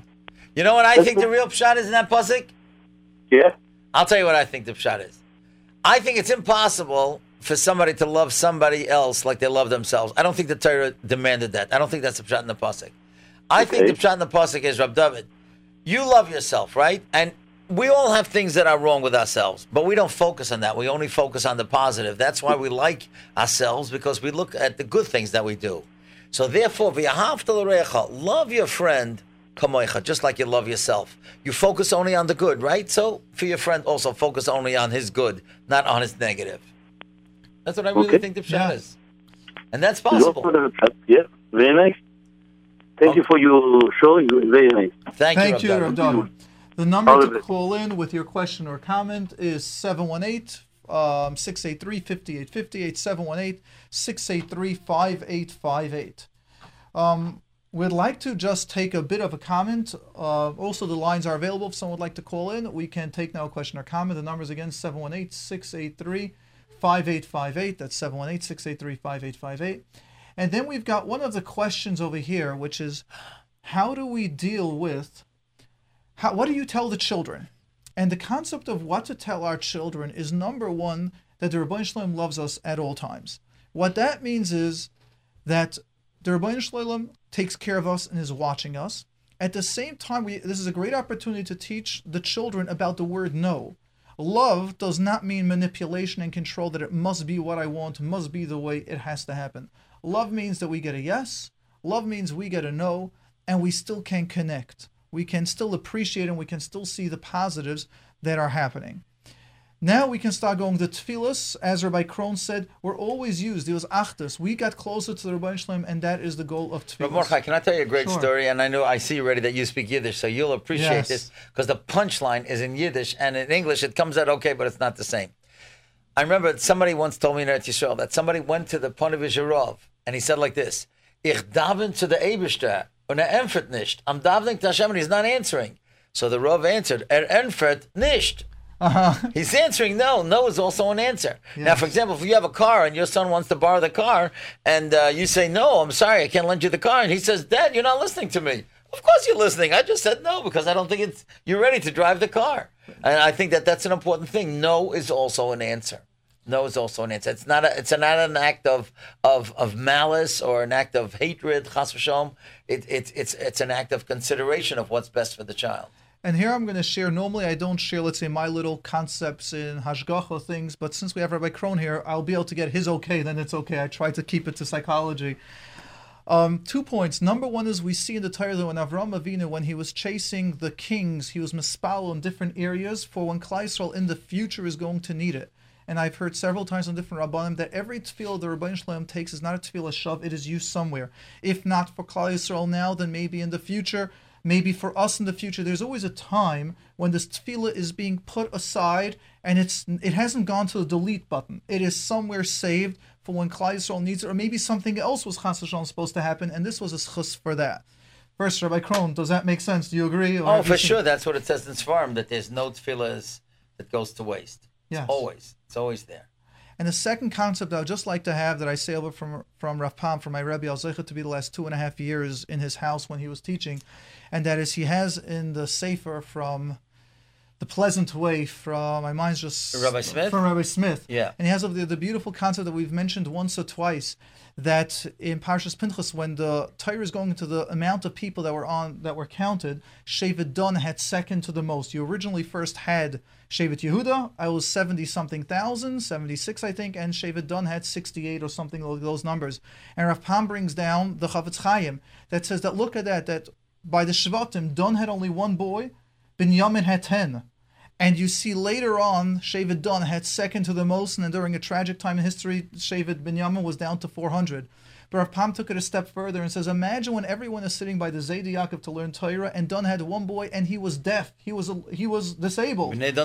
Yes, and imagine what Dan must have felt, what will ever happen from him. And if we can realize, and Rav Pam says that even from our children, every single one of them, there's potential for the future. If we could not look at the immediate, look to the future, and the same is now what you can explain to that child. The Rebbeinu Shalom has a reason, the Rebbeinu Shalom has a purpose, the Rebbeinu Shalom loves us unconditionally, and to realize that the Rebbeinu Shalom did something shaloi kederech hateva for it to happen, because people were hitchhiking all the time before and after, and they were safe, and they did everything that they could. When the Rebbeinu Shalom does something like that, it's a wake-up call, but we want to reassure the kids that the kids are okay, that they're safe. They want to hear that the parents are safe. They want to know that the Rebbeinu Shalom generally does not do this every day. There is something that we have to learn what, as Rav Krohn said, we don't know what it is, but we know that there's a message, and maybe just the achdus was that, but we want to reassure the children. But I think also another thing, I think that what we have to do and try to gain a zehirus in certain mitzvahs, whether it's kashrus or whether it's tefillin, or in anything, tzitzis, whatever, and do it l'zeicha nishmas, those three. And that's the best thing that we can do for them, and that's the best thing that we can do for us. Again, as Rabbi Finkel mentioned, we daven, we don't have these people, so we're groping for straws. We're trying to figure out what is the reason. But whatever it is, anything that we do good, l'zeicha nishmas, those 3 kedoshim will certainly be helpful. Yes. Okay, we're going to take Sarah. Do we need to end at 2? 2:10. All right, so then we'll take one more caller. We've got 3 full minutes left. We're going to finish on time. And Meretz Hashem. Just the programming-wise, it's good. So we are going to go to Sarah. Sarah on line 1. Yes. I guess that's me, and I don't want to be my siach das from what we're all talking about and listening to, and thank you for all of that. But I do have a very pressing question on my mind that I'd like to address. Go ahead. So I have a 10-year-old daughter that asked me finally, she allowed me to sign her up for swimming lessons, and then she, in a very quiet, peaceful moment, she admitted to me that she has a horrible fear because 5.5 years ago, my granddaughter drowned. Oh. She survived it, but she's very, very, totally invalidated. So we thought that life was just going on. We're a very happy, cheerful family, and life is going on in a beautiful way, Baruch Hashem. We love Shendel the way she is, and she's just part of our life, and we thought that everything was fine. Now I see that my daughter, for 5.5 years, is carrying a horrible fear with her. So now let me ask you, did she say that she does not want to go swimming? No, she finally asked me to sign her up for lessons. It is such an incredible thing. I'm so happy for you because that's a great, great sign of maturity. What I would do is go, as I told the other woman before, go to the swimming instructor and tell her that your child had this fear, but now she's overcoming it. It's like I remember in Nishtag I was in a small car accident. A car went through a light or whatever, a stop sign, and hit me. And I was told the best thing that you can do is get into a car the next day and to start driving. Mm-hmm. But this fear that she had, she's a little girl, and now she's coming forward with it. That's great. You should encourage her and give her awards every time that she, accomplishes something in different levels of swimming. And speak to the swimming instructor. You're very, very fortunate that Baruch Hashem that she didn't carry this any further. Really. Mm-hmm. Okay, so I should. I was wondering. Should I positively. Okay. She has to come over that fear. Okay, thank you very, very, very much. Now, I would just add on one little component, and that is as follows. So exactly that's what we call in the therapy world of exposure therapy, that when we keep on being exposed to that. But me as a therapist that sometimes deals with this is, I would ask your daughter, Chapa Shmuz, when you can do it one-on-one, sometime when there aren't phone calls going, maybe a walk, and ask her, what other thoughts do you have about it? Are there any little fears or concerns? Because once they open up the door, this is the opportunity to find out what else is there. Is she afraid that something will happen to others? Does she maybe blame herself? It's unfortunately sad how many people blame themselves. 5-year-olds, I had a fight with her the day before, or we said something, or I didn't daven well that day. And it's amazing, unfortunately, how kids interpret certain instances and they walk around with this guilt within themselves. So if she's opening up, the first thing I would do is, besides for continuing the swimming, but let's find out what else is in there. So she did at the same time tell me that she's horribly frightened if she's ever going to be in the ocean area and she's going to have to save herself. And that's another reason why she wants me to sign her up. Okay, good. That is one thing. But let's continue because sometimes there might be other fears. As a therapist, I tell people just go. Feel free to say the fears, even though it's not real. Emotions doesn't work with logic. Emotion works with fear. So the emotion might say, maybe I always need a parent around me. And sometimes these children grow up to be adults and they'll never do a business without partnership. They'll never want to leave the kids alone because of there might be certain beliefs that the brain makes a decision as a young kid and then accepts them as facts. And people live the rest of their lives with those emotional not reality or distortions, which now affects. So you want to find out, dig what else is there. If you want to just be comfortable, I might recommend, those of you that know I don't like always pushing therapy, but maybe do a one-time session by, a one-time point. Unless what we can do is, Rabbi Kron, I just realized, you can stay till 10 after 2, and I'll continue the extra half hour, the extra 20 minutes after. 10 after 2. Excellent. So I apologize to the audience because I have another video that I have to make at 2:45. I am so sorry. No, so we appreciate that you're able to stay this long. Yeah, sure. It's a great tell. So does that make sense, Sarah? That I should stay on the line now? No, I'm saying we'll be able to answer. What makes sense is the point. I'm saying we're telling all our listeners to err on, so we will go the extra half hour. So if you can have that conversation with your daughter and see if there are any of the little lingering stuff in there. Yeah, sure, it makes sense. So let's practice it on me. Imagine I'm your daughter, because since I feel we can do this right without needing to jump to therapists. I'm your daughter. How would you start the conversation? Let's call her. Don't give me her real name. Let's make up names. Call me Hindi. So Hindi, I'm so happy that you finally told me what you feel about, and that you wanted me to sign you up for swimming lessons, and I really did it, and I'm excited for both of us. Is there anything else about Shandel's accident that you want to talk about? Excellent. And now let me help you to add it on. A therapist's secret is we want to give examples knowing that they will knock it down. So go like, are you afraid to go in the streets? She'll go, oh, no. But then the brain will say, but I am afraid of something else. So one of the rules that I've learned in therapy is when we shoot somewhere, we will usually get denied, but then you will get the real thing. So now add that on. So besides, is there anything else? The answer is no. If we give a detail, continue that. Oh, like I should open That's right. Do it on me. That's exactly why we're doing a role rehearsal, because I'm giving you some of the secrets of the trade of therapists. And unfortunately, sometimes I find therapists are so afraid to get the no from the client. So what are you talking about? And what I train, and I goes, no, we got to be strong enough to handle the heat. We got to ask those personal, difficult questions. So go ahead. So try it on me, because I would like to see if we can help your daughter, especially the tragedy that happened. And then we're going to take it to you a second. How did you process? But maybe not. Let's first go to your daughter. You see, you have to help me, because I'm not sure how. That's right. We're here. So let's try the other way around. So we'll call you Mindy, and I'll be the mother now. Mindy, I'm so happy and appreciative that you told me that you're afraid of going swimming because of what happened to Shandel. That makes sense to be afraid. Are you afraid of anything else, like maybe swimming in the deep water? Are you afraid to go somewhere at night? Are you afraid that maybe something will happen to a family member? Now, you're Mindel. What's your response? Just make it up.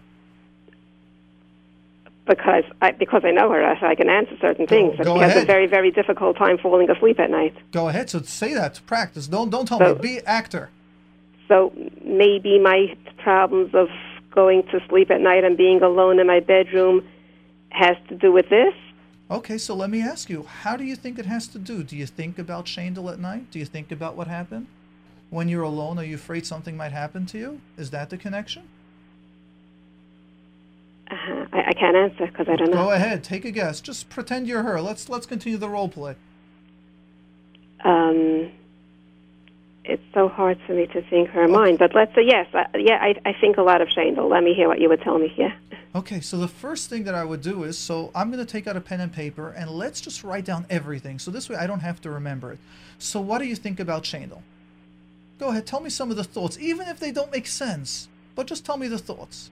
Like what's going to happen to her when she ends up getting bigger. Okay, good, right. And clarify, what do you mean? Will she be able to get married, do you mean? Oh, she won't be able to get married. No. Will she ever be able to sit on her own? We don't know what kids are thinking. Let's ask them, what are you worried about? Let's go into their mind. Okay, so will she ever be able to act like a normal person? Will she learn how to talk? Will she learn how to walk? Excellent. All these is what you want her to get it down, write it down. If you'd like, call up next week. Meretz Hashem will help you out with a follow-up. But step one is to be able to get all this, and you might see a huge shift, and this can also help you clear out anything that might be in there. That first know what's in there. So if you can come next week, and if you feel comfortable, share with me 30, 40 things, and we'll address it. If you get 10, that's fantastic. Okay? Okay. Thank you for being good. brave to call in. Thank you. Excellent. And we great, are going. Yes, great. And we are going to go to Gitti on line 2. Gitti, you're on the air with Mordechai, and the wonderful schus of having Rav Pesach Kron here as well. Hello, and if you can also shut the background. There's like a couple of second delay. The radio in the background or the internet, whatever you're watching it. Hello, Gitti. All right, you know what? We'll put you on hold, and we'll get back to you. And we're going to go to Aaron. Aaron on line 3. You're on the air with Mordechai. Hi, thank you very much for your programs. I have the great honor of speaking to them two people that changed the Jewish world, for the better. You guys are great, and I'm a big fan of both of you. Thank you. You could call me every day, Aaron. Yes, I would say the same. To put me on the same level as Rabbi Krohn has just inflated my ego by huge leaps and bounds. So All right. thank you for that. So basically, I wanted to ask you like two small things. I wanted to first ask Rabbi Krohn. You mentioned before that you put out a video for counselors. I'm a counselor for many years. I wanted to know if I can get one of those videos. Of course. If you just give me your address, I'll write it down. I'm going to have one, and I'll send you Blineda, a DVD and a CD. What's your name? Do you know? Maybe we'll Okay, just guys, hold on. I don't mind saying my name because it's not. No, Aaron, you're right. So the we'll put fellow you on hold, and Aaron will get your number. We'll get your name okay? and number, and of course I'll send it to you. Thank you very much. Okay, now one more thing. I want to ask, also about counselors. I have an idea of making for this summer. I want to know what you hold about it. I'm in a camp which is like it's a new camp, and it's a little yeshivish, and it's run not the best organized way. So a lot of times, what does that like mean? I'm not negative. getting it. You're running a new camp, and it's not what? No. I work in a camp which is like around for a couple of years already. Yeah. But it's still not ran. Not the most professional. Exactly. So, like in the past few years, things came up, and a lot of like negativity Does going on. water come out of the sink though? Water comes out of the faucet 90% of the time. No, I didn't mean that. I mean just like the way they run the activities and the curfew. Okay. A lot of complaints going on. So, I want to know what do you hold about this. I want to make a thing in my bunk this year that throughout the day, it could be whenever you want, at night in bed or whatever it is. I want every kid to write down 5 positive things that happened that day to him, and whoever does that, we'll have like a big pizza party or something. We'll have some contest, sort of.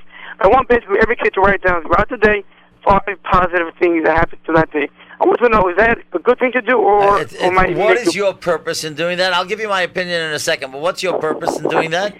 My purpose is to train people, to train the kids, and after 3.5 weeks doing that, you're automatically going to see the positive throughout life. Aaron, the Abisha should bench you. It's a fabulous idea. And I really, Rabbi Mordechai is applauding you. It's a fabulous idea. Now, let me just tell you something. I have a brother, Rab Kalman, who's a mamish, a tremendous tzaddik, who's in Lakewood. You know what he used to do? You know what he used to do with his kids when they were small, and they're all, one is better than the next. And I believe this has a lot to do with it. At the end of every day, he would ask them, tell me one thing that happened to you today, Hashgacha Pratis. And they did this for years. And he would give them pickles, if they came up with something good. There was a Hashgacha Pratis pickle. But the point is, they all became Yereim Shleimim because of that. Rabbi Aaron, you're doing a fabulous thing. So my question is 5 too much, or? I think 5 is a bit much. I was going to say that. I think maybe 2 or 3 is fine. Because don't forget, I don't know how old the kids are. What are they, 10 or 11? They're like 13, 14. Okay, they could be cynical. I would say 2 or 3 is fine. Okay, now one more question before I go. The positive which I want to do. I'm not sure if would it help if just let's say the kids go right. I'm alive. I have parents. That's a positive, or it has to be something. No. Something that happened good. Somebody said something to him, or he scored a point. I'm sorry. He scored something in it, scored that's basketball. right. He was able to score a point, or he davened well, or he learned the Mishnah and he understood it. No, not just the fact that he's alive and he's got parents. No. All right, thank you. Something Thank you very. Aaron, I got a name for the project. We'll call it Beis Aaron. Beis Aaron.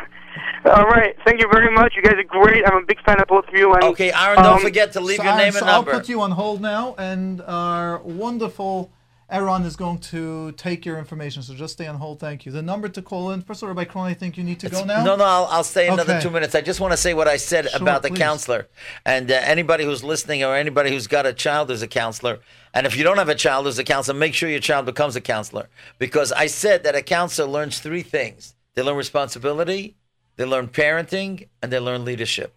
Wow. And there's no amount of money that you can pay for those lessons. And that happens by itself. When you're a counselor, you've got to have responsibility. You're learning parenting skills, and you're learning a leadership. And I'll tell you what, I ended this counselor video when I made it. Someone told me, again, I can't swear to it because I didn't hear it from the family itself, but somebody told me that Rabbi Yaakov Kamenetsky once said to a yeshiva, they were looking for a Rebbeim. He said, if you're looking for a Rebbe, take a guy who was a counselor. Wow. Now, you know who was my counselor in camp? No. Sruli Belsky. Oh, wow. Now, I played handball with him, and I lost all the time. I mean, he had such a stretch, he covered half the court, but Yeah. I don't have to tell you. You know who also was my counselor? Hetzi Bosch, who was the Kamenetz principal for many years, and then Yeshiva Ktan of Queens. These were great people. They, unfortunately, not everybody wants to be a counselor. They have different schedules. I hold it's a chasarn. I really do, because I hold that if your son wants to be a counselor, he should be able, your daughter wants to be a counselor. They learn so much. They become great people from it. Look at people, you know who are counselors? Yoel Kramer. Is there bigger mechanech than Yoel Kramer? Yeah. He was the head counselor in Camp Aguda. And Simcha Kaufman, is there bigger mechanech than Rabbi Simcha Kaufman? He's great. These guys were all counselors for years. And it teaches you achrayas. I mean, there's some great guys in Chinuch today. There's a principal, Rabbi Armo Kasus. I don't know if you know him. He's been a head counselor for years. These are my son-in-law, Shlomo David Pfeiffer. He just became the Yeshiva Ktana, the assistant Menayel. All counselors for years. A guy who is a counselor becomes a Gavar Rabbah. And the same thing with the girls as well. I hold it's one of the greatest things in Klal Yisrael. And along those lines, I usually tell people for the yeshivas now where we're not doing it to volunteer somewhere. To help out. If we can't, if you're not going to take up the summer, the yeshiva is still learning, or for whatever reason you're not going to, just take upon some step of achrayas, going to a hospital, arranging something, just any level of achrayas. Just try that. That's true. Responsibility is a wonderful, wonderful thing. Shkoyach Rabbi Kron. Hanoch's got a brother who's got a responsibility. He's got a lot of responsibility to people who learn Bein Hazmanim and make siyumim and everything. Comes from good stock, that Kron kid. Yes. For those of you that would like to call and ask a question or comment. Thank you for having me. It's been an honor. Of course, thank you, Rabbi Kron. Thank you very much. I'll just take all my goodies. Yes. Great. The number to call and to ask your question or comment, I'll pass it on over here, is 718. Thank you really for taking your time out of your busy schedule to come here. And may we know this existed. It's beautiful. Yes, and may we share it and may Hashem have success and do it at happier simchas for Klal Yisrael. The number to call in with your question or comment is 718-683-5858, 718-683-5858. We will try to go again to Gitti. Gitti, we're on line 2. We're here with you. Yes, hello? Yes. Can you hear me? I have a question. I know people run, regular lives, daily, busy with their own things. And, this chesed here and there. My question is, why do we need to wait for something, like something terrible or challenging to happen for us to wake up and, start working on chesed and getting together and singing tefillah, or, doing an achdus and after Rishka? Why does it have to be that we have to wait for, something tragedy to wake us up? I agree. I'm going to quote a Gemara that I've heard many times and I've seen that. And unfortunately, I'm pretty sure it's the Gemara Megillah where Avram Avinu is asking Klal Yisrael, how will my children be able to survive in Galus with everything that is going on? And what the Rebbeinu Shalom said is one of the ways that will keep Klal Yisrael on the right path is unfortunately through pain. This world, for whatever reason, we need to wake up calls, is once we go through a tragedy, it wakes us up. And this is something that has happened. The benefit that all the Baal Musa Joshua are saying is, let's not wait for a trauma to wake us up. Let's not wait for a tragedy. Let's do Ba'achtas. It's now the summer times. Baruch Hashem, so far, there hasn't been any tragedies driving upstate to up and down. But why don't we have someone to organize a special tefillah or a Klal Yisrael get together that it should be a healthy, safe summer this year? It's possible. We don't have to wait for a trauma or tragedy to happen to do that. All we need is someone to lead it. Gitti, you can be that person. Just start. Yeah. Yes. Go ahead. Sometimes you need a whole group. One person alone is not enough strong to just, You have and to how know do people. You think everything starts? Klal Yisrael started with an Avraham Avinu. Was maschazik with a Yitzchak, with a Yaakov, and then Chutam Misholosh Loibe Meheri Yanotik. You start with one person. Everything that has ever started is with one person. Right, but sometimes you need, people that are popular, and a lot of people could have easier time getting together. Feel like. So, do you see how limited you are looking at yourself? You are not valuing and seeing your power. I am empowering you and telling you, no, the one person has the power. The one person has the power, and yes, you can be that one to make it happen. What can you do in your small circle, with your family, with your best friends? Start there. You'll see how things ricochet, things just happen. Things bounce all over. when we least expect it. You mean like immediate surroundings? Just start with immediate surroundings. Don't think of all Klal Yisrael. Start. What can you do in immediate surrounding to be mechanzik, whatever it is that you'd like? Achdus, caring for Klal Yisrael, feeling for someone else. It could be just simply going to a hospital and just seeing people that aren't well. It could be visiting some older people. Little movements like that will bring Klal Yisrael together. Thank you. Very well. Thank you. We are going to go to line 5, to Anonymous. Line 5, you are on the air with Mordechai. Yes, thank you very much for taking my call. And Hashem should really bring Mashiach Hatzchus of what you're doing with Rabbi Krohn. And the Ilna Nishmas, the 3 boys I was thinking before that, and whenever there's a tragedy, people like to do something Ilna Nishmas. Yes. So I heard last week on J-Root, I don't remember who quoted it, the Roshei Tevas of the 3 boys Hashem Yikam Domam are Amen. Ayal, Michael, and Naphtali. So anything we're going to undertake, the Illumination, the boys, it should be called Project Amen. Beautiful, beautiful. Itaka Bezus Hashem Yisbach should be that we should think about them. I would also like to say I spoke to one of the Rabbanim that are, let's call it on the party that is against the state, the whole concept of the state. And what they told me was they were mispalul right and left. All of Klal Yisrael was mispalul that these Bachrim should come back healthy and together. This was a Klal Yisrael ba'achdis on every single person, every single place in the world. The follow-ups. I knew I woke up in the morning and the first thing I checked was were they found healthy, were they returned? And to me, it's still a little bit of shock when I got up this morning and saying I'm not going to check for that. And unfortunately to hear the sad news how it went. All of Klal Yisrael was ba'achdis and it's amen. Yes. Thank you. You're very welcome. Fiscal mitzvahs, I'm going to give you a bracha. You should be zeichet to 120 gesindheit to give Klal Yisrael their chizik, Torah, and Yisraelus. Amen. I'd like just 2 more adding on to that bracha. With your wife and with your family and with the entire Klal Yisrael. Amen. You got number 1, and number 2 is we shouldn't have to wait till 120 because I'm pretty young. The Rebbeinu Shalom should just send the Geulah Shlema right now. Amen. Amen. We all agree with that. Thank you. Yes. Kol tov. Thank you for that strength. The number of someone. If the number of someone would like to call in with a question or comment is 718-683-5858, 718-683-5858. Here we've got 2 questions that have been texted in from the J-Root number, and it's 347-927-8398. Question number 1 that has just come in 12 seconds ago. If my child, age 8, overhears me talking about the 3 boys and asks what happened, should I avoid telling them the story? The next point, there was another question over here. Let me just find it. Where is that? No, we're not talking about the 8-year-old daughter. We've got so many questions here. But there was another one. If the kids don't know about it, I'm sorry, not if the kids don't. If the kids don't ask, should they discuss it? And the answer to that is, the 8-year-old kids, everyone is talking about it. So everyone does know what's happening. So I would be the one to bring it up with them in this way. What?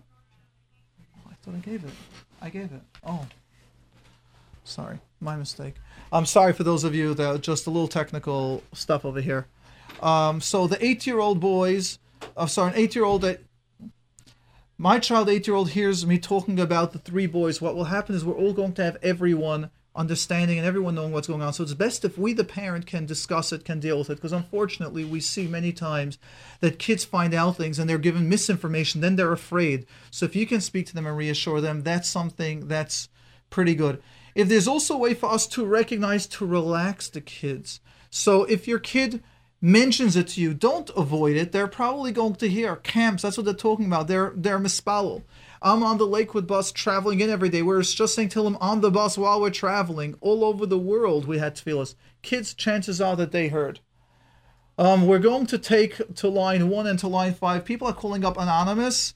It's easier if you just give me a name, because when I go anonymous, you won't know which anonymous. Make up your name. I don't have an issue if you make up your name. You don't have to be your real name.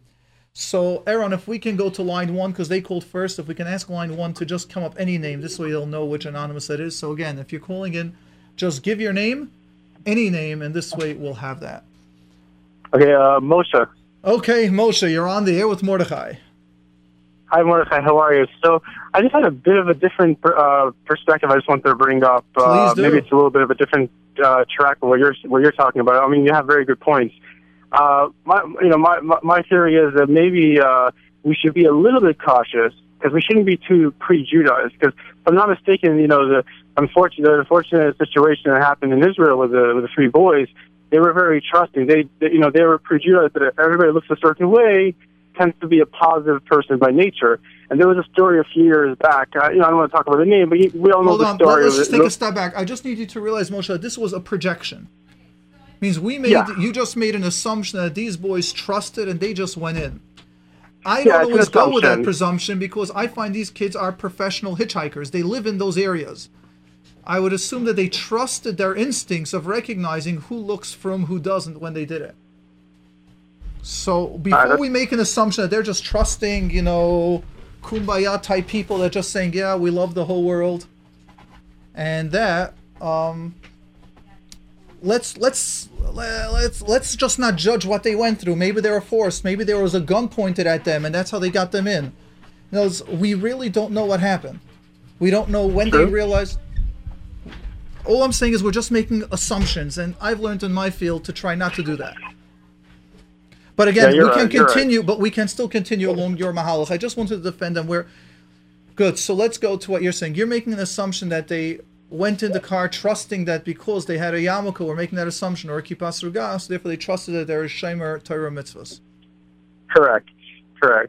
And we have to. Every single person is an individual. Of course, that as a Klal Yisrael, we're definitely much higher and much when it comes to like altruistic traits and tendencies. We're always trying to help each other out, which is beautiful. But we should have a bit of caution. We should be a little bit suspicious. So, let's say that kids in camp or kids in the summer. So let's go I think it's a bad thing to tell kids.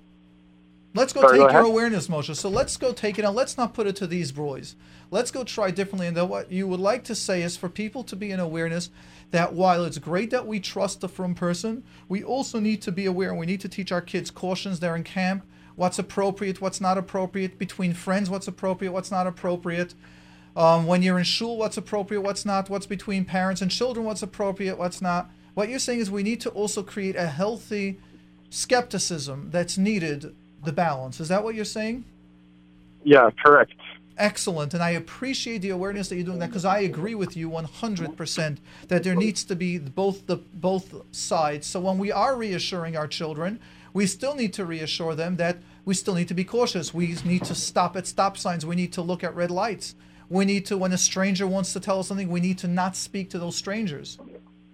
Right. Correct. But we have to have a healthy middle ground. Not to be too extremely, anxious, but we shouldn't be too open, too easygoing. We should have some level of suspicion, some level of cautiousness. That's what I'm saying. Yes. Middle ground. Excellent. So I would just make the recommendation, just as when I speak to many people and I see how words are mistorted, what I would say is when you're reassuring your kids today, reassure them that they're okay and they're safe. Tomorrow, or 2 days from now, once you see that they're balanced and they're okay, that is when I would make the recommendation that you should actually be speaking to them and telling them about the caution. So today, give them the reassurance, and then tomorrow or in 2 days, work on the caution. But in general, caution is very important and needed. Thank you, Moshe, for your information. Great. Thank you. Yes, we are going to go to line 5 to the other anonymous. You're on the air. Shine. Say that again? Yes, hi. Am I on the air? Yes, you are. Hi, how are you? Baruch Hashem, amazing and fantastic. Show, very nice.